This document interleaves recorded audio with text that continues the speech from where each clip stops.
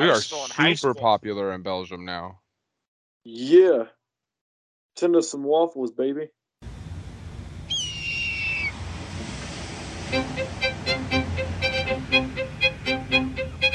Mutiny Sports. Your way, the way it should be. To join the Mutiny Sports family, go to our Facebook page and message any of our family of Mutiny Sports pages. From NFL to NCAA, we have it all. All right, guys, welcome back to another episode of Mutiny Sports Podcast. This is our 7th episode under the Mutiny Sports name. We welcome you back this week. I'm joined by 2 of our 3 other co-hosts. Cole is once again out this week. He had some work issues to handle, so he'll be hopefully back with us next week. I'm joined by our resident Bills Mafia admin. Go ahead and introduce yourself. I am Josh Wilson, commissioner on the NFL page. Big Bills, Sabres, Leafs, Cornell Big Red. Keep getting screwed over by the NCAA on the inside lacrosse rankings, but Big Red are going to win the national championship this year. You heard it here first. My money's on Navy winning it. Your money's always What's on that? Navy winning. It does. I don't know shit about lacrosse. I know Navy's good at random ass sports. Well, with that, Des, why don't you go ahead and introduce yourself? I am dead, and I'm depressed because March hates me. Well, March hates most of us, except for those of us that are fans of the best ACC team out there. And those of go us Tar Hey, Heels. you're right. Duke is still in it. Duke is Hey, still in it. Those of You us shush who yourself. keep betting St. Peter's as maybe they'll win. I've gotten lucky twice Hey, by them. at this point, if they give you a against the spread option, take it. Because St. Peter's at this point, if they lose, I'm convinced they're going to cover the spread. But their 2 wins have to impact that, right? Like, you can't say they're a 21-point underdog to whoever they play this weekend. Oh yeah, it's 100% skewing the betting line for sure. Yeah. All right. Well, let me check with and see that, what the line is right now. Dude, with that, while he's doing that, I'll introduce myself. I'm Dante. I am your 3rd co-host, one of your other founders. I am a Vikings and Steelers admin, so I know nothing but pain as of the last few years. I'm also a Cubs admin, Bulls, Lakers, Blackhawks, Tar Heels, Huskers, Joey Logano. I know nothing but pain. Nothing but pain. So yeah, sadness and depression. But we're gonna roll into this podcast. We'll get rolling, get this thing moving along. We're gonna keep the same format we've been using for the last few weeks. But first, let's get this point spread from Josh. What is it? St. Peter's is a 12.5-point underdog to Purdue. This is at 7:20 on Tuesday, March 22nd. Yep. It's betting lines change. I just want to put this out there. They do, but how does St. Peter's open as a 12.5-point underdog? I just because Vegas likes what you need to. Vegas likes to lose money. That's why. That's fair. We're gonna keep the same format we've been rolling with the last few weeks. It seems to be working for us. We're gonna start with the overreactions. I'm only gonna have one this week because it's gonna be a big talking point. And then we will move on to Just Joshin with Josh, and we'll finish that up with On Campus with Des, and followed by our pick'ems for the week. So we're gonna jump right into our overreactions. I only have one this week, but first, before we get into that, we have a submission from somebody who has been a longtime viewer of our page, who happened to agree with one of my overreactions from last week. That overreaction from last week, and I'll post the sound clip from it here. Next overreaction is the Steelers will not only win the division with Mitchell Trubisky as our quarterback next year, but they will make the conference. Was talking about Mitchell Trubisky being the head coach or the quarterback of the Steelers moving forward, and how I think the Steelers make the AFC Championship game next year. Not only win the division, but make the AFC Championship game under Mitch Trubisky. And I gave some reasons why. You can hear that in the clip that I just posted before this. But here is something from one of our fans who happens to be a Bears fan and watched Mitchell Trubisky play during his time in Chicago. Pardon my voice clip, but I'm driving from work right now. I just just got done listening to your overreaction segment, and I agree with you on your Mitchell Trubisky point, as you already know. And Dez is a dumbass for trying to argue with you about it. Now, before you pat yourself on the back, that is a diehard Bears fan who we have the same had guy many who interactions also with. openly agreed that Darnell Mooney was better than Justin Jefferson. So we have to take what he says with a grain of Yeah. salt. But that being said, there are Bears fans, and the same Bears fans who chased Mitchell Trubisky out of Chicago are now Bears fans who are looking at that after a year of Nagy with no Mitchell Trubisky and missing the playoffs for the first time in 2 years because Mitchell Trubisky made back-to-back playoffs. You look at this They're looking at the situation Mitch. and you're like, they're looking at the Mitchell Trubisky situation and they're like, oh, was it Mitch or was it Nagy? And then we've got Josh, who's a Bills fan, who kind of got to watch Mitchell Trubisky ball out, not only in the preseason, but he played 2 or 3 games. He what? He started at least 1 game for y'all, didn't he? He started the end of the week 17 or week 18 game. I know he played some at the end of the season so that Josh wouldn't get hurt. And Yeah, then he got some snaps towards the end of that blowout win against New England in the playoffs. But I think he played week 18. He started week 18 because you guys had already clinched all of everything you could in the playoffs, correct? Like you were at a spot where you couldn't move up. I'm pretty sure he played week 18. Let me look that up. But either way, my point there is that you've got these fans from 2 different teams where maybe he didn't start any games for you guys last year. He only had 43 yards and 75% completion. Okay. But let's look at his numbers under Matt Nagy. Right? So 2018, Ryan Pace is calling the plays as the offensive coordinator. 66.6% completion percentage, 3,200 yards, 24 touchdowns, 12 interceptions, a 95 passer rating. 2019, Ryan Pace still calling the plays. 3,100 yards, 17 touchdowns, 10 interceptions. Touchdowns went down a little bit. Interceptions went down as well. His passer rating dropped to 83% on 63% completion. 2020, 67% completion, 2,000 yards passing, 16 touchdowns, 8 interceptions, 93% passer rating. Do you want to know who was calling the plays in 2020? Matt Nagy. You put Mitchell Trubisky in a position where an offense fits him, the Ryan Pace offense, that was a offense set up for long balls downfield, and you give him the ability to kind of run his own offense, run the offense, excel in a system that works for him, and he puts up 3,000 yards or he puts up 6,000 yards, 6,300 yards, and 41 touchdowns over 2 seasons, which isn't superstar numbers, but they're serviceable quarterback numbers, right? With guys who aren't exactly stud wide receivers. As well as the fact that he was top 5 in passer rating both of those years under Ryan Pace. Then you bring him in. He's still top 5 in passer rating in 2020 under Matt Nagy, but his his yards per attempt are down. His average depth of target is almost half. He's still throwing for 16 touchdowns. He threw for less interceptions, and he has a higher completion percentage, but he's not throwing anywhere downfield. You can't move an offense when your average depth of target is 4 yards. You figure that 67%, 1 out of every 3 passes was dropped. That means on first down, he threw for 4 yards. On second down, he threw for 4 yards. That brings up 3rd and 2. He throws an incompletion on 3rd down. Now it's 4th and 2 and you're punting. That was the average if he threw all 3 downs of an offensive series. So that's why when you look at Mitch Trubisky, you have to look deeper than just Mitch Trubisky. But in an effort, or you have to look deeper than just their win-loss percentage in Chicago, because Matt Nagy definitely skews that. But in an effort to not get hung up on that, I'm going to move on to my 1 weekly overreaction for this week because it's a big one. It's going to create some talking points, and we want to move through this quickly.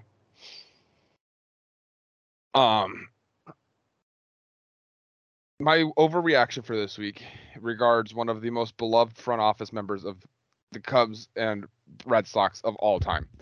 The man who was responsible for breaking 2 World Series droughts, the one in Boston and the 108-year one in Chicago. The president of baseball operations for the Chicago Cubs until 2020, Theo Epstein. And here it is. Theo Epstein is not as good as people believe he is and should not be the favorite to land the commissioner job if it were to come open. Here's why. Theo Epstein, while great and undoubtedly elite for having ended those 2 World Series runs, is willing to mortgage the future of a team in an effort to win 1, maybe 2 World Series. In his time in Boston, he only won 1 World Series. The 2013 one was not with him there. You can arguably say that he built that team, but he was not there for that. That was somebody else's World Series ring. He got 1 in Chicago in 2016. The Cubs have been on a terrific, like an absolutely horrific downhill spiral ever since. They've made the playoffs only 3 times in the last, or since that World Series, 2017, 18, and 20. They are looking to be in another complete rebuild, not just 5 seasons removed from their World Series win. And you look at the pieces we had and how they're excelling elsewhere. Kyle Schwarber is now a stud who is playing in Philly and making crazy money. You've got Eloy Jimenez, who is in Detroit, playing really well out there. You've got a couple of studs that we traded across town to Eloy Jimenez is in Chicago. Actually, thank you very much. I messed that one up. He's excelling over there. You've got that kid their pitcher that just came up last year and is really good. I can't think of his name right off the top of my head, but he was a rookie pitcher last year. He's really good. Through pretty good season last year. You've got these pieces that have been spread out all over across the league that have come from the Cubs. The Cubs basically became the farm system for everybody else, and for guys that we would trade for 4 weeks, 5 weeks, 6 weeks, whatever was left in the regular season. So I guess about 8 weeks, and then the postseason, and then they'd either go back to their own team or they'd go sign a max contract somewhere else. I mean, Aroldis Chapman, we traded away huge pieces for him. Gleyber Torres, a couple other minor league guys. We had him for the World Series run. He won us a World Series, and then he went back to New York. And he signed less money than what we offered him because they just don't want to continue to play in Chicago. And it just there was something wrong with the environment in the front office. And I don't know if that falls on the Ricketts family, but I feel like at some point it becomes too easy for us to blame the Ricketts and we start to blame the owners, the ownership, and we stop putting the accountability in places where it belongs. And I think the fact that it took as long as it did for us to move on from Joe Madden makes it so that players didn't exactly want to stay in Chicago. I mean, it wasn't a secret that at the end of the 2019 or the end of the 2018 season, Joe Madden was starting to lose that locker room, and they waited till the end of the 2019 season to fire him when he lost that locker room in early August. If you fire him and you appoint your bench coach as the interim manager, I think that locker room galvanizes around him. They kind of start to unite again a little bit, and we go on a much more significant run through September, make the playoffs, and it's a different story.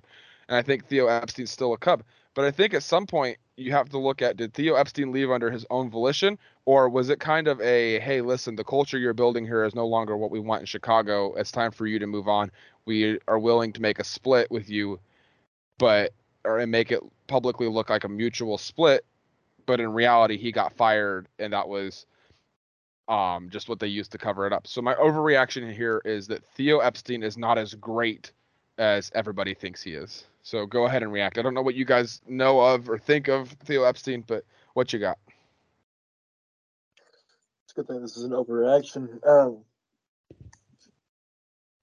I can't blame him for the Cubs' lack of success. I think the Cubs are just an incompetent franchise. One World Series in 108 years doesn't scream competence. It's not a Theo Epstein thing. It's a Chicago Cubs type of thing. They're just a cursed organization that just happened to build the right pieces for just the right amount of time. Boston, dude, they've been doing this for years. They're a streaky team. Like they'll go years where they lose 100 games, and the next year they make the playoffs, and then the year after that they'll win the whole damn thing. So I can't say this is on Theo. This is just how these organizations have ran in the 150 something, like the 150 years of their existence. Like these organizations have been around since the Red Sox came around like I think 1901, 1909, somewhere in that range. But still, well over 100-year-old organizations, and they've done this the entire time. So I can't blame one man for a team being streaky like they are. No, yeah, I completely agree with that. Both teams are very streaky teams. They have periods of success. The Cubs and Red Sox both through the 70s and 80s and 90s had periods where they were good, and even into the early 2000s, but it never really amounted to a World Series until Theo Except Epstein came in and put what's that? Except for Boston when they won in what, They 04? won it in 04, yeah. But I'm thinking like the 01, 02, 03 seasons where both teams were kind of at the top of their division pretty consistently. They were right there on the doorstep and just never could quite get over that hump. Boston did it in 04. It took the Cubs another 12 years. But for Boston, it took Theo coming in. For the Cubs, it took Theo coming in.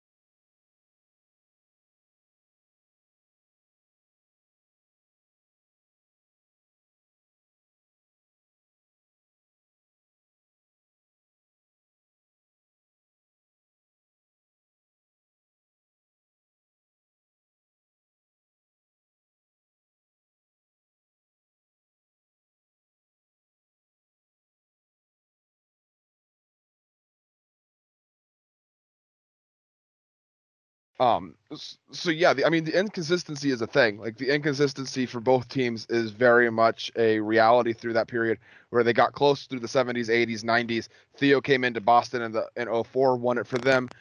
Theo came into Chicago in 2011, ended up winning them a World Series by 2016. I mean, yeah, so you've got to take into account that that inconsistency of those teams, and Theo is the guy that finally got them over the hump. But how many of those pieces were already there before Theo in Boston? I mean, Theo came in and Except Boston for the won that World Series. Boston's what 3 or 4 since 04? 2, 3 since 04. 04, 11, or 04, 13, and 2018. Okay. They won in I thought they 07 won too, the, didn't they? yeah, Beat the Rockies. No. yeah, I was gonna say I'm pretty sure they won the mid 2000s as well. Okay, so he has 2 World Series rings through there. Yeah, you're right. 07, 04, 07, 13. Or was 07 their first? No, 04 was No, their 04 first. was their 04 first. was their first. Okay. They broke the So first yeah. in 04. So he did win 2 in Boston. So that shows that he can build. But then between 07 and 13, they didn't do anything. They consistently made the playoffs. They won their division, I think, twice. I think they had 2 or 3. But they just, it was like they kind of stumbled down the stretch and then fell apart in October. It's a pretty consistent story for Theo Epstein. Unless he wins the World Series, you stumble down the stretch and fall apart in October. And yeah, I mean, same thing could be said though about Friedman and the Dodgers. Like, they're not necessarily talking about down the stretch, but collapsing in October. And Friedman is considered one of the best GMs in the league. But at what point do you start to analyze that and realize, like, Houston LA, cheated. but not even are falling apart in October. They made the World Series how many times in the last 6 years? 3. LA's right there all the time. They're either in the NLCS or they're in the World Series constantly since 2016. But we all know the Dodgers get shit on all the time for not completing. Yeah, but that's completely It different seems like than though with missing the that's completely different than completely missing the World Series 3 years or missing the playoffs 3 years after you win the World Series. Like that would be like seems like the with Dodgers. That'd be like the Dodgers sitting here, not this season, but next season, just completely missing the playoffs. it seems like Theo either wins the World Series or misses the playoffs by 20 games. But as the same thing though, we're looking at him as a commissioner, not a GM anymore. But that's I my think problem. That's my problem. he's not building a team in the MLB. No, That's he's illegal. building a whole league. He's trying to save an entire game. And I think he's Something the that right guy. Manfred has destroyed. Are we sure that Theo Epstein is the guy to come Yes, in because and fix Theo that Epstein- problem? Theo Epstein genuinely loves baseball. I agree. He I would genuinely loves trust him baseball. I would trust him in that role. But And honestly, the biggest part of my overreaction, over Rob Manfred. the biggest part of my overreaction was that I think we give him more credit than he deserves. Not so much. I just touched on I touched on the commissioner thing just so that it was there. But my biggest part of my overreaction is we give him more credit than he deserves. I mean, the And fact that he broke curses for 2 historic franchises. I mean, I think that's enough to say, yeah, he may know what he's doing. You don't have to win the World Series every year. You don't have to make the playoffs every year. Because there are times where he traded away talent and got young talent, and that takes a little bit of time to develop. Look at I Detroit mean, right now. he had the best Cubs team in history in 2016. 2017, the collapse began. 2018, the collapse continued even further as we blew a lead on the division and ended up losing the tiebreaker to the Brewers, and then 2 days later losing to the Rockies in the wild card. And then in 2019, we collapsed completely and missed the playoffs.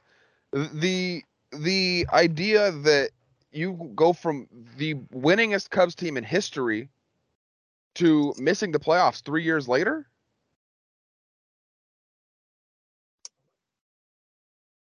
Sorry, that's back up in the room. I mean, What'd you say? it just I was saying you go from having the winningest Cubs team in history. They broke the wins record that year. Then follow that up with you barely win the division and struggle in 2017, losing the NLCS to the Dodgers. And we got swept by y'all. Then you 2017, proceed like that Dodgers team was historically good. historically good, yes, I mean, think about but it. we That, shouldn't have that been Dodgers swept team, by y'all the year after winning a World Series. yes, you should. Because think about it. That Dodgers team, dude. Literally lost 20 out of I think 25 games, and between the All Star break and the end of August, and still had the best record in the league by like 6 games. Yeah, I So that was suppose. a historically dominant Dodgers team. But even so, we got swept by them in 2017, a year removed from a World Series. We proceeded to lose a division lead in September to the Brewers in 2018. Then we would lose the tiebreaker game 163 to them. 2 days later, we would get beat by the terrible Rockies. And then And they in get the big 2019, ball. we collapsed down the stretch and completely missed the playoffs, which would lead to Joe Madden being fired in Chicago. I just, how do you go from the winningest Cubs team in history to 3 years later not even making the playoffs? Because you bet all your chips and you lost. You won quickly. You got the temporary glory of being a World Series champion. You gave Chicago exactly what they needed. And that was it. That's all. That's what he was trying to do. He was brought in to break the curse, and he did exactly that. I fear that in the process he instilled another curse, and this franchise is going to be fucked. What would you rather have? Another 108 years without a World Series, or one World Series and then mediocre for, however long? The thing is, we never we never even sniffed the World Series again after that. I would like to at least be competitive. But you haven't sniffed the World Series since what, the fucking 90s, 80s? Since 1945. Was the Yeah. last time we made the World Series, but Right. 2015, You were there. You were in the NLCS. Lost to the Mets. yeah, and even in 2017 we lost to the Dodgers, but we didn't even get close in either of those series. We got swept in both of them. But you were there. I mean, Good thing you yeah, weren't but close. You were there. You didn't pull a Braves. You didn't choke a 3-1 lead. well, that's fair. Yes, And I it guess in just 2003 they almost made the World Series if it wasn't for a Steve Bartman catch. Yeah. So, I mean, a decade and a half. You I gotta, just you gotta be happy with that. No, I It's mean- baseball. It's you were the one of Mets few made the fans- World Series in 2015 and haven't been close to being back. 2006 they were in the NLCS Like, don't look at the and Dodgers. then started shit in the bed. You can't look at a team like the Dodgers as the example because they have the money to keep the talent going and they've got a good farm system going. You can't look at us as the example. Look at Cleveland, dude. They're even worse off than the Cubs. And they didn't something even win. that. And here's another thing, another mark against Theo. And I sent this to my brother the other day, and so I'm just going to read this message real quick. Something I appreciate about Jed Hoyer that Theo Epstein never really did was make sure we have depth. We're in a situation where even if we get some injuries midseason, we're not screwed. We have serviceable guys to carry us over if this Cubs team for some reason goes on one wild stretch and is competing come August. We have guys that can keep us and can help us continue to compete into September. That was a big problem on Theo Epstein's team, was star-studded with no real depth.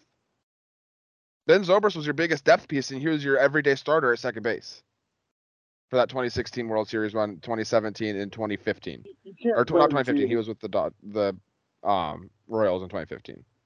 You can't blame the Rockies or you can't blame the Cubs for being mediocre. You can't blame Theo Epstein for the Cubs being mediocre.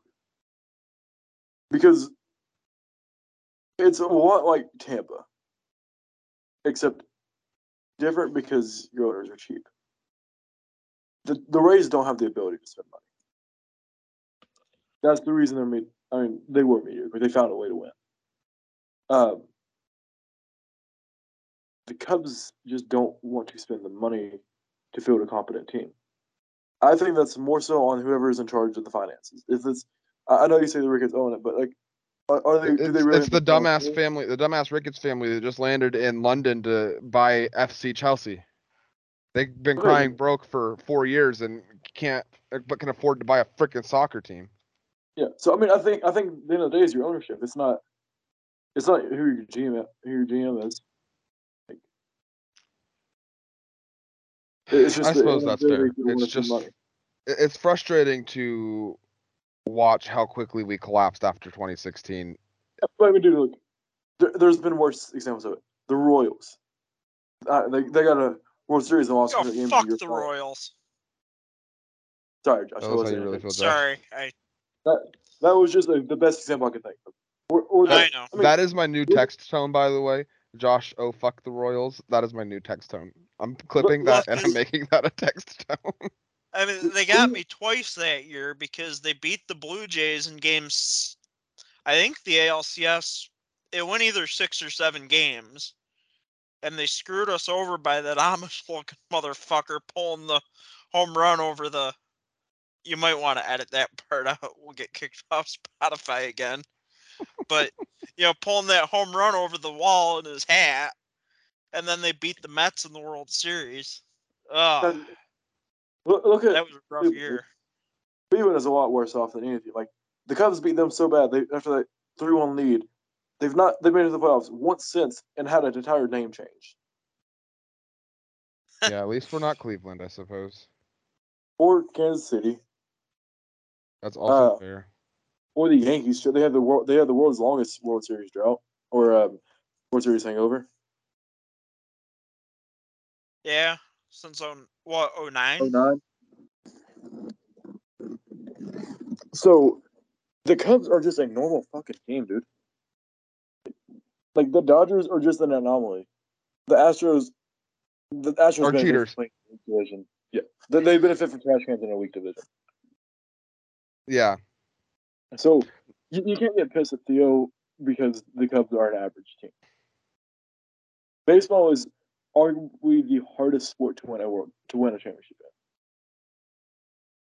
You could argue hockey along the lines of that as well. Yeah, that's true. You very rarely see a repeat winner in baseball. Yeah, when was the last time it happened? The Yankees, when they won 3 straight in the early 2000s, I believe. Like 98, 99, and 2000.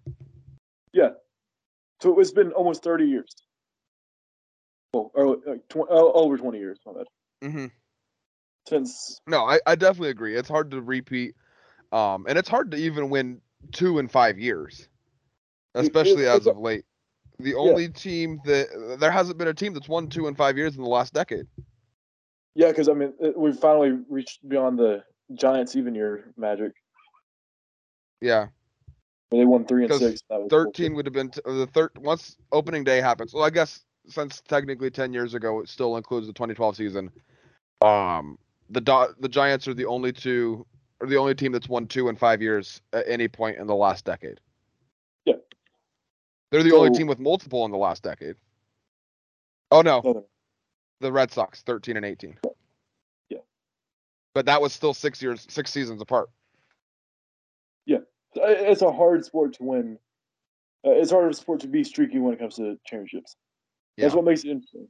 That's what makes it one of my favorite, like, hands down, my favorite sport to watch. Especially like postseason baseball is unmatched. I know hockey fans are going to give me shit for it. But hockey doesn't have. You can't erase a 4-run deficit in the bottom of the ninth in hockey. Exactly. You can do that in baseball, and it happens in the postseason all the time. That's the thing with baseball is you can't get 4 scores in one play in any other sport, but with baseball you can, and that's huge. Well, you can. 6 points. You can't get 4 scores. I'm talking like 4 possessions worth, or 4 scores worth of points. You know. Yeah, that's fair. Yeah, I mean, so it's. And another thing with baseball is like you have to give every man their chance. You can't just knee it or keep the ball away from somebody.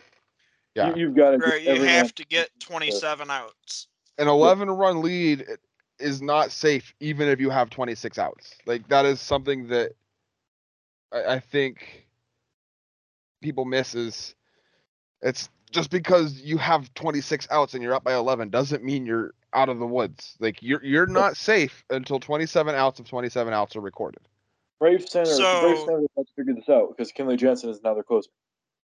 Ah, yes. When I was a young boy. When I was in college, I kept the scorebook for the baseball team, and in junior college Division III, if after the 5th inning, I think if you're losing by more than 10, the game's over. It's a mercy rule. So we were playing game one day, and we were losing by 13, headed into the bottom of the 5th. The other team pulled all their starters. And I'll be damned if we didn't score 12 runs and tie that game in the 5th inning. And we still lost, but it was a close game and win all 7 innings when it looked like they were going to shut us out in 5. That's one of the things I love about baseball. It's not over till it's over. Well, let's think back to the 2018 season when the Cubs it was snowing. They were playing Atlanta in Wrigley. They were down, I think, 12, and all of a sudden, the Cubs in the 6th inning they score 5. In the 7th inning they score 4. In the 8th inning they score 4, and all of a sudden they've got a lead. Then in the 9th inning they go on a run, or they go on a tear, and they lock it up, win the game. And so no lead is safe in baseball, and so you have to play all 9 innings, all 27 outs. And so that does makes a fair point that baseball is one of those that it's hard to get streaky in. So maybe I'm a little harsh on Theo. I look at his time in Chicago, and I'm thankful for the one World Series, but I often think about what could have been had we not mortgaged our entire future and waited till 2017 for our World Series. I just feel like if you didn't mortgage it, you weren't going to see a World Series. Yeah, I think that was a risk you needed to take. yeah. I'm just over this rebuild every 7 years bullshit as a Cubs fan. But Well, you're used to it as a Nebraska fan. no, Nebraska fans aren't used to it either. Through the 80s, 70s, 80s, and 90s, they were one of the better college teams constantly. And If then, you're not used to it now, then you're pitiful.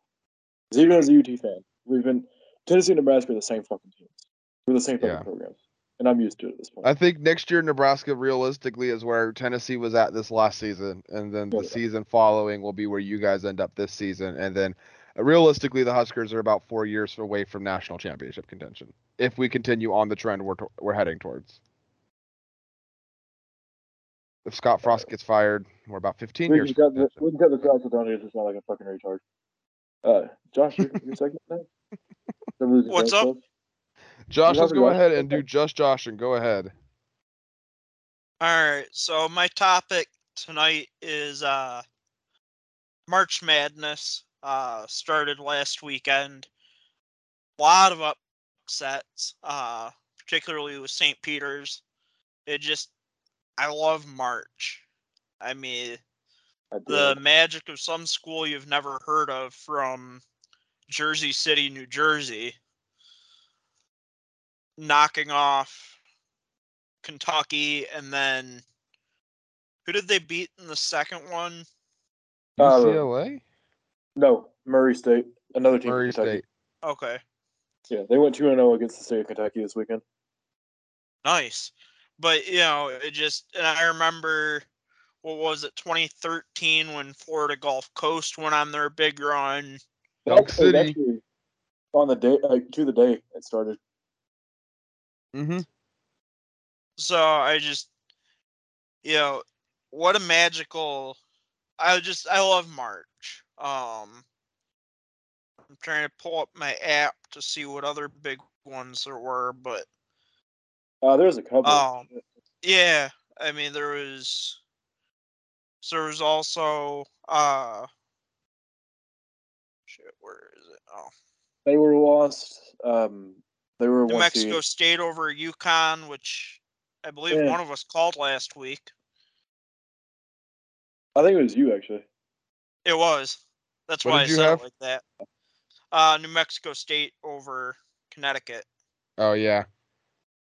I called you crazy last week. I apologize. Yeah, same. That's all right. Richmond beat Iowa. North Carolina beat the number 1 seed. No, they didn't. Yep. Yes, they did. Iowa State. Oh, they were. North Carolina beat. Yeah, that's right. They went to. Yeah. I mean Iowa State's going to the Sweet 16. I That was didn't see another big one. I didn't see the Sweet 16 for them. I saw the round of 32 for sure, but not Sweet 16. Right. Miami. Miami's the 10 seed. They just beat the crap out of Auburn. Good. Fuck Auburn. So, there were a few big ones. And even Gonzaga, even though their game against Georgia State turned into a blowout with 6 minutes to go in that game, it was a one possession game. So, yeah, even the games that the higher seed won, there were still quite a few close games. Like I think Nova put out a close one. Gonzaga put out a close one against Memphis. Vermont only lost by 4 points to Arkansas. Illinois scraped by Chat, which I think Illinois ended up losing, didn't they? The next game. Maybe that was a dream. Yeah, they lost. They got blown out to Houston. Yeah, that's right. Houston struggled, if I'm not mistaken, in the round What's before. that? I'm pretty sure Houston struggled in the first round too. I could be wrong. Houston, where are they? No, they killed UAB. Oh, 14 points. yeah. But it was a much closer game than that, like midway through the second. Okay. True. Michigan's Gonzaga in was Sweet struggling with the 16. 1 seed or the 16 seed. The Davidson they played. Georgia State. They trailed Georgia State midway through the second, That they did. Right. and then they went on a tear. Georgia State just ran out of bench depth. I mean, when you don't have that many scholarships on your team, you run out of bench depth that's solid, that you feel confident playing against the 1 seed in the nation, and it gave Gonzaga that chance to run away. But Gonzaga's not a good team. They are not 1 seed worthy for sure. Right. Yeah, I'm tired of Gonzaga. Like, it seems like every year they're this high seed, and then Because they're playing a garbage ass conference. right. Yeah, I mean, and who else other than St. Mary's is consistently good in that conference? I mean, I know San Francisco had a good team this year, but But not good enough to compete with Gonzaga. I mean, they need right, like Des said they need to join a real conference. right, They needed to have been part of that Big 12 merger if they wanted to do anything. They can't because they don't even have. I don't think they support football. Like I think a good conference for them would be the Mountain West because Boise State's solid, San Diego State is a solid school. Hawaii's Well, then do what Notre Dame does. yeah, and sign an agreement with a big school for basketball. Yeah, Because Notre and Dame's not affiliated for football, but they have an agreement for basketball that they're part of the ACC for every other sport. right. Lacrosse, and basketball, they're ACC. Just like and before baseball. that, they were lacrosse and basketball in the Big East. And in hockey, I think they're Big Ten in hockey. Okay. They're independent in hockey. I thought they're I don't think they're Big Ten. They're Big Ten in something.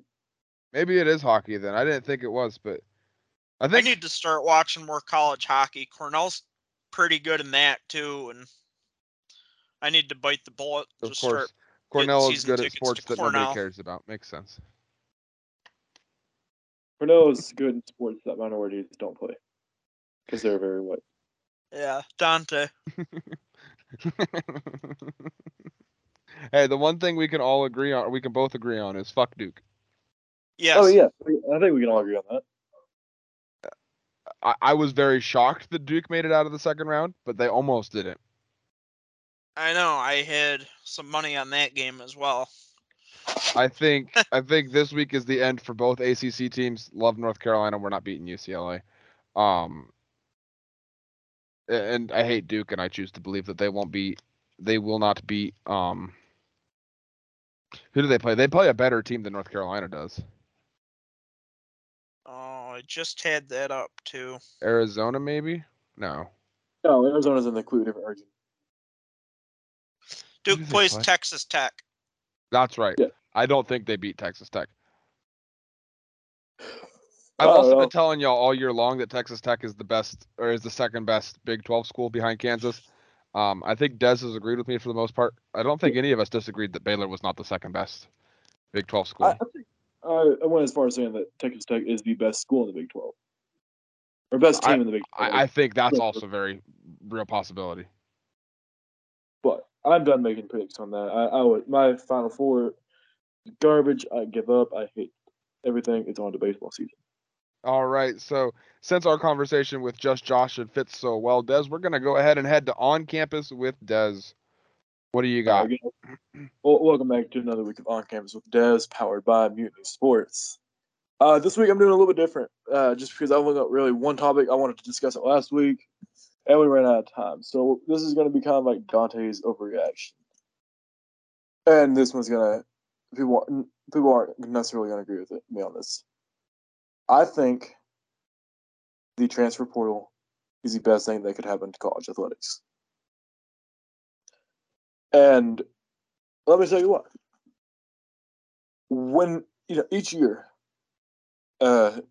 a school is awarded so many scholarships. Now that varies on a numerous, like a ton of things. For the school, what do you have? So I'm going to use football as an example. I know we're talking about baseball, but football is a little bit easier for the numbers. And football is a sport where we see the biggest issue, and what I'm about to get into. So let's say every year, the school gets 20 scholarships to hand out. They're using, or we'll go with 25. I like those numbers better.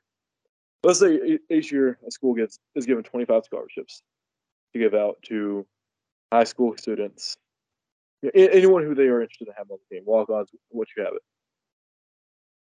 The way schools are going to be starting it now is we're going to have schools only offer 18 scholarships to these high school players, and the other the other 7 are going to be used for transfers. So what we're going to start seeing more and more of is these 4 or 5-star recruits.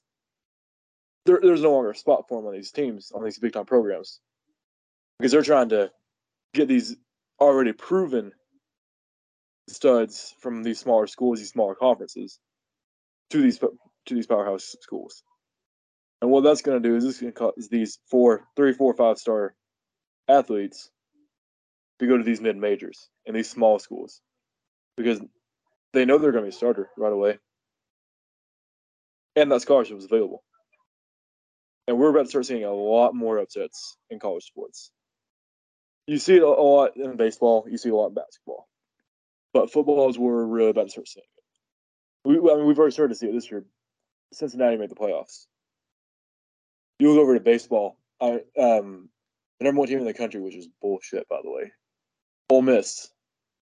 I think they lost to like Southeast Louisiana or Southeast Mississippi or Missouri, some bullshit school like that a couple weeks ago.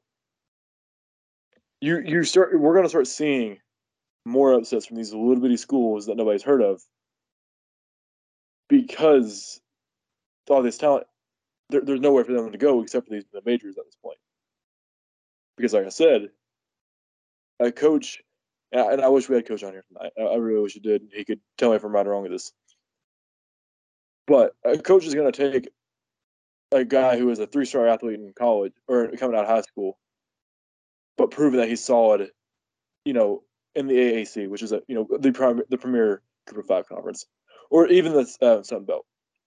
Like if you're putting up monster numbers, and we see this all the time, especially in the draft, and further on into the NFL, that stars don't really matter coming out of high school. So with players being able to transfer freely and taking up scholarships on these big time rosters, I really like the way football is going. I like the way college sports are going. I know it sucks when your team loses a star player or loses a player in general to go to another school, but overall, I think it's healthy for the game.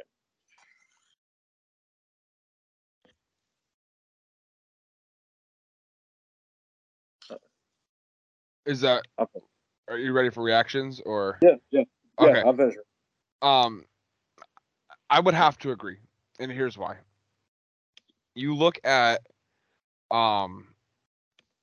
schools like Nebraska for football, where guys that they targeted in recruiting who ended up going somewhere else because they either weren't going to get a scholarship, Casey Thompson, they felt they were in a better position somewhere else, Kool-Aid McKinstry heading to LSU, they wanted to play for a specific coach, also Kool-Aid McKinstry heading to LSU, then moving back to Nebraska after finding out that Mickey Joseph was going to be our new wide receivers coach. Things like that you watched happen, right? Like Casey Thompson came to Nebraska after Nebraska had been in on him during his recruiting period. He went somewhere where he thought he had better shot at starting. Adrian Martinez was pretty well locked in as our starting quarterback. He enters the transfer portal. Casey Thompson sees that opening. He's not happy in Texas. He was benched midway through last season. Bam, he jumps on that, right? He heads to Nebraska, and he is pretty much locked as our starting quarterback for next season. Everybody expects him to start the spring game in 2 weeks. He's pretty much a lock at this point to be our starting quarterback. You've got Kool-Aid McKinstry, who went to LSU and was locked in over there, and then Mickey Joseph comes to Nebraska as our wide receivers coach, and all of a sudden he's following him because that's the guy he wanted to be coached by. And why wouldn't you want to be coached by the guy that created Justin Jefferson and Jamar Chase? Probably two guys who have potential to go down as the two best wide receivers to ever play the game if they continue on the tear they're on currently. The transfer portal opens up those opportunities for you to go and stay with the coaching staff, right? LSU was likely going to move on from most of their coaching staff after this season. Mickey Joseph saw that. He went to Nebraska. McKinstry went to LSU specifically to play for him. So why would you not follow him? And so the transfer portal gives you the opportunity to continue to stay with the coach that is training you, that is helping you, that has developed you into who you are, all while not losing a season. Because like the transfer portal rules being more open have provided it so you don't have to lose a season when you transfer anymore. Like there was a point in time where you lost, you had to sit out a season. You didn't lose a season of eligibility, but you had to sit out a season. It was only for What's that? that was only for undergrads and conference transfers. Yeah, So if but you now were that doesn't exist. Like you're hard pressed to find a case where they're going to make you sit out a year. Yeah. And so when you look at that, you start to realize that everybody's like it's college free agency. No, it's not. It's really not, because there's still rules you have to meet when you transfer. And so all it's doing is creating a better environment for the sport to succeed. It's creating this ability for players to develop into who they want to be as a player, while putting themselves in the situation they feel is best for them and getting to be with the coach that they want to be with. How often do you see teams land a 5-star? Like last year, Auburn landed a 5-star wide receiver. Gus Malzahn got fired not even 6 months after he committed. So the fact that what's that, Des? I was just agreeing with you. The fact that he was able to then transfer out, and I don't know if he followed Gus Malzahn or if he went to another Power 5, but he got to leave, and that's important. I mean, look at Oklahoma and USC. Like half of the guys that Oklahoma committed, or that committed Oklahoma, left and went to USC after. Yeah, that were on the Oklahoma roster last season. Yeah. And now basically it's University of Southern Oklahoma at this point. Like it's no longer California. And it sucks for going from one big school to another. But the thing I was really trying to hone in on is the fact that you're only given so many scholarships a year, and that's leaving these big time players to go to other schools because they're so I think the number one player in this year's recruiting class just committed to Jackson State. He didn't. He committed to Barstool. He committed to where? He committed to Barstool. Let's be real. He didn't go to Jackson State because Jackson State's got a culture. He went there because Barstool offered him the shit. I'm just saying Deion Sanders. I mean, yeah, they're not the example I was looking at, because a number one recruit's going to go wherever he wants.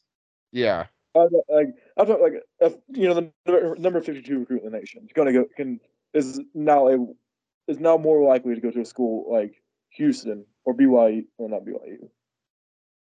Syracuse media brings up the transfer protocol all the time now. Like, I think it's going to be good for the Syracuse football team.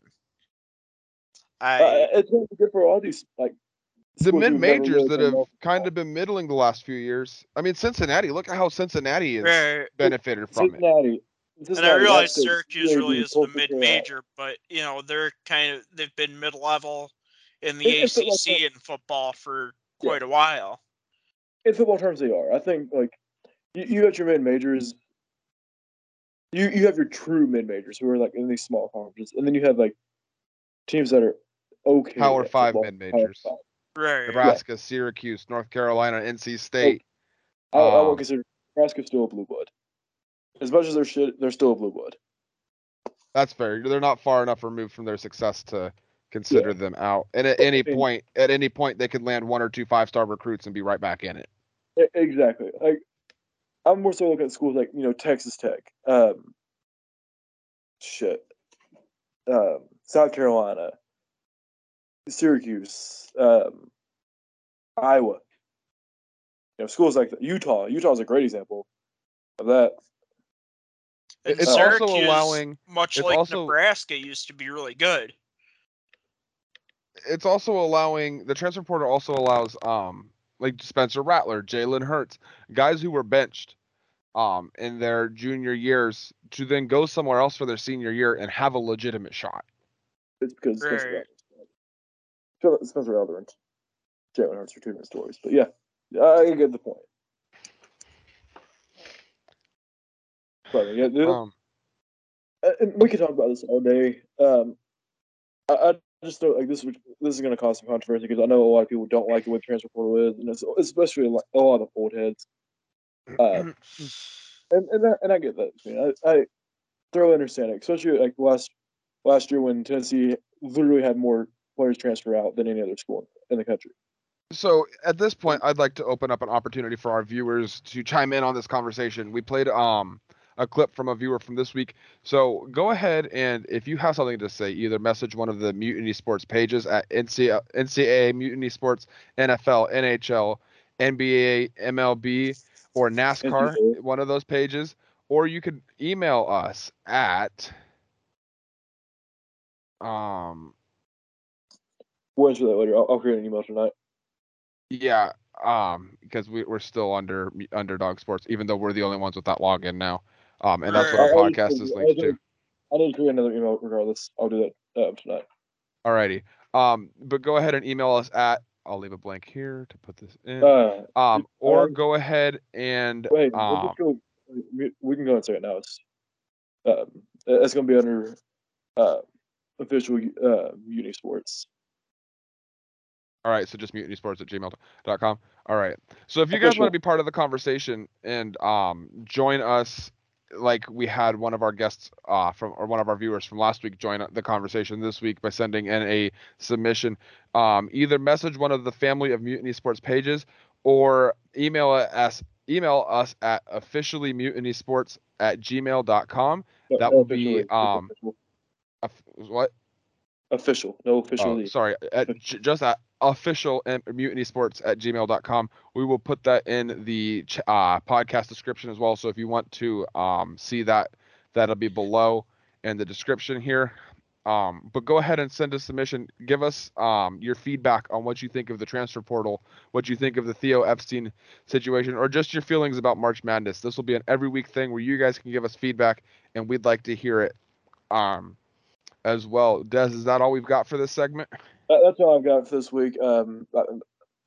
Next week I'll dive into something else, but I think this week I want to talk about it. Last week we ran out of time. I feel like it was something that can get everyone talking. It absolutely is.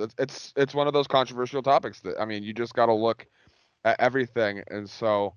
But with that, let's head into our pick'ems. We're gonna continue to roll with our pick'ems the exact same way we have the last few weeks. We're gonna each pick all of our games, and so Des, why don't you go ahead and introduce the games for us this week? So this week we're going to go.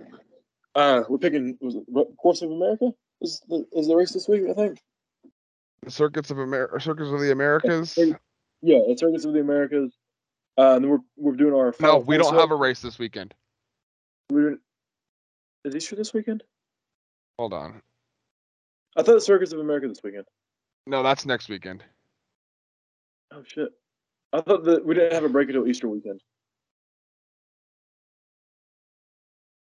Cup Series, we have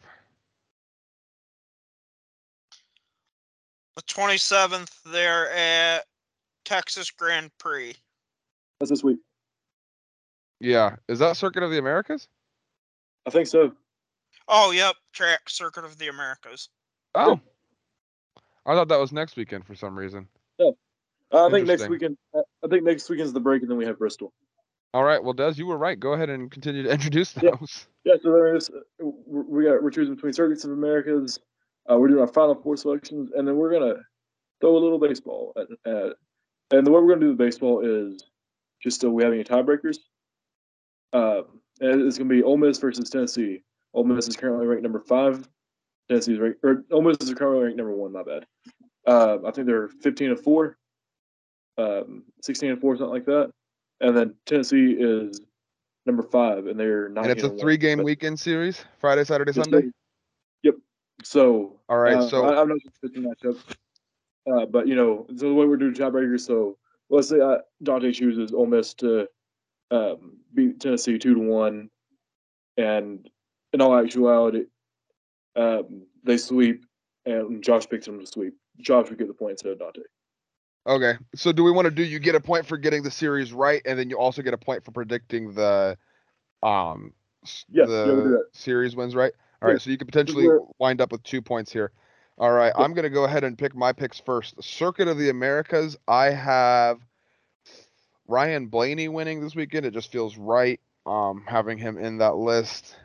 Um, I just Blaney. I feel like he's gonna pull something out this weekend, and he's gonna win at the Circuit of the Americas. My final four prediction. I need to look at who's all out here.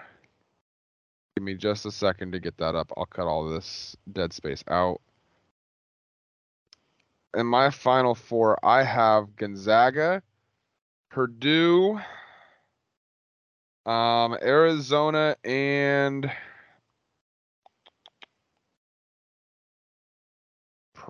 Providence. So I'm gonna go Gonzaga, Purdue, Arizona, and Providence in my final four. Um, and so that's my pick there. And then my Tennessee Ole Miss prediction is Tennessee sneaking this one out. I think they win it 2-1 with a big Sunday rubber match coming out. And I think that one's going to be a close one. It's going to come down to the all 27 outs. But I think Tennessee closes it out, gets the job done, and takes their rightful place at the number 1 seed this weekend. Josh, what do you have this weekend? All right, so I'm going with Chase Elliott in the race. He tends to be pretty good on road courses.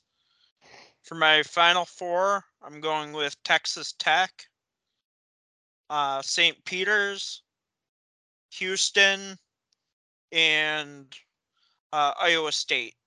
So a lot of upsets. And then I'm going with Ole Miss in a sweep because I'm still ticked off at Tennessee for losing to Michigan the other night. I had money on the game. All right. And Des, who do you have this weekend? I'm gonna go for Circuits of America. Give me Kozlowski. I know it's gonna piss people off. That's the reason I'm choosing him. No other reason to piss people off. Final four. Give me Texas Tech, UCLA, Nova, and Kansas. Nothing fancy, but that's what I got. And then I like the Vols in a sweep, man. They lead the nation damn near everything. Have the best record in the league, and they've got a closer who broke the record for fastest pitch ever recorded in a college baseball game this weekend. He hit 104 on a pitch. He averages his fastballs. He consistently hits over between 101 and 103. Yeah. And I think the Cubs are going to draft him with their early round pick this year. Yeah, I saw Andrew McCutcheon tweeted out the other day after he broke the record. He said, "If a pitcher came up to me throwing 104, I think I might just have to switch to football." I'm probably biased, but Ole Miss has played sloppy. They've not impressed me. The only thing that makes me worried about picking this is they're playing in Oxford, which is a hard place to play. But I mean, the Vols lead the nation in home runs, RBIs, batting average, on base percentage, fielding percentage. I think they're like number 3 in ERA. They're just a well-rounded team. All right. Well, we want to thank you guys for tuning in for another week. We appreciate y'all. This has been incredible to watch the growth on this page. Over the last 30 days, we have gone up 104% on our weekly views. Our views per week is up 104% over the last 30 days. We have 15 downloads today since the episode released like just over 2.5 hours ago now. We appreciate y'all. We appreciate everything you're doing to help this podcast grow. It's been incredible to watch this grow as quickly as it has. We encourage you to keep watching, and if you're enjoying what you're seeing, you're enjoying what you're watching, share it, make it, put it out there, tell your friends about us, and just continue to enjoy our content. Again, we appreciate you guys for joining us this week. Have a wonderful week. We'll see y'all next week. Peace. I'd also like to add to that, if you don't mind, that if any of our listeners have an interest in joining the page, they can reach out to any one of our pages about the application process to join us. Yeah, if you have Always an looking interest for in more admins. any of our sports pages, go ahead and reach out to us. We're always looking for new admins, people who are dedicated to the brand and interested in helping us grow consistently and quickly. I mean, even possibly getting on the podcast through that too. Yeah, that's a good way to get yourself on the podcast too, is getting on there and being active and dedicated, and you can find yourself in a guest spot on our podcast. So we thank y'all for continuing to be dedicated listeners, and we hope to see y'all back here next week. Peace. Peace.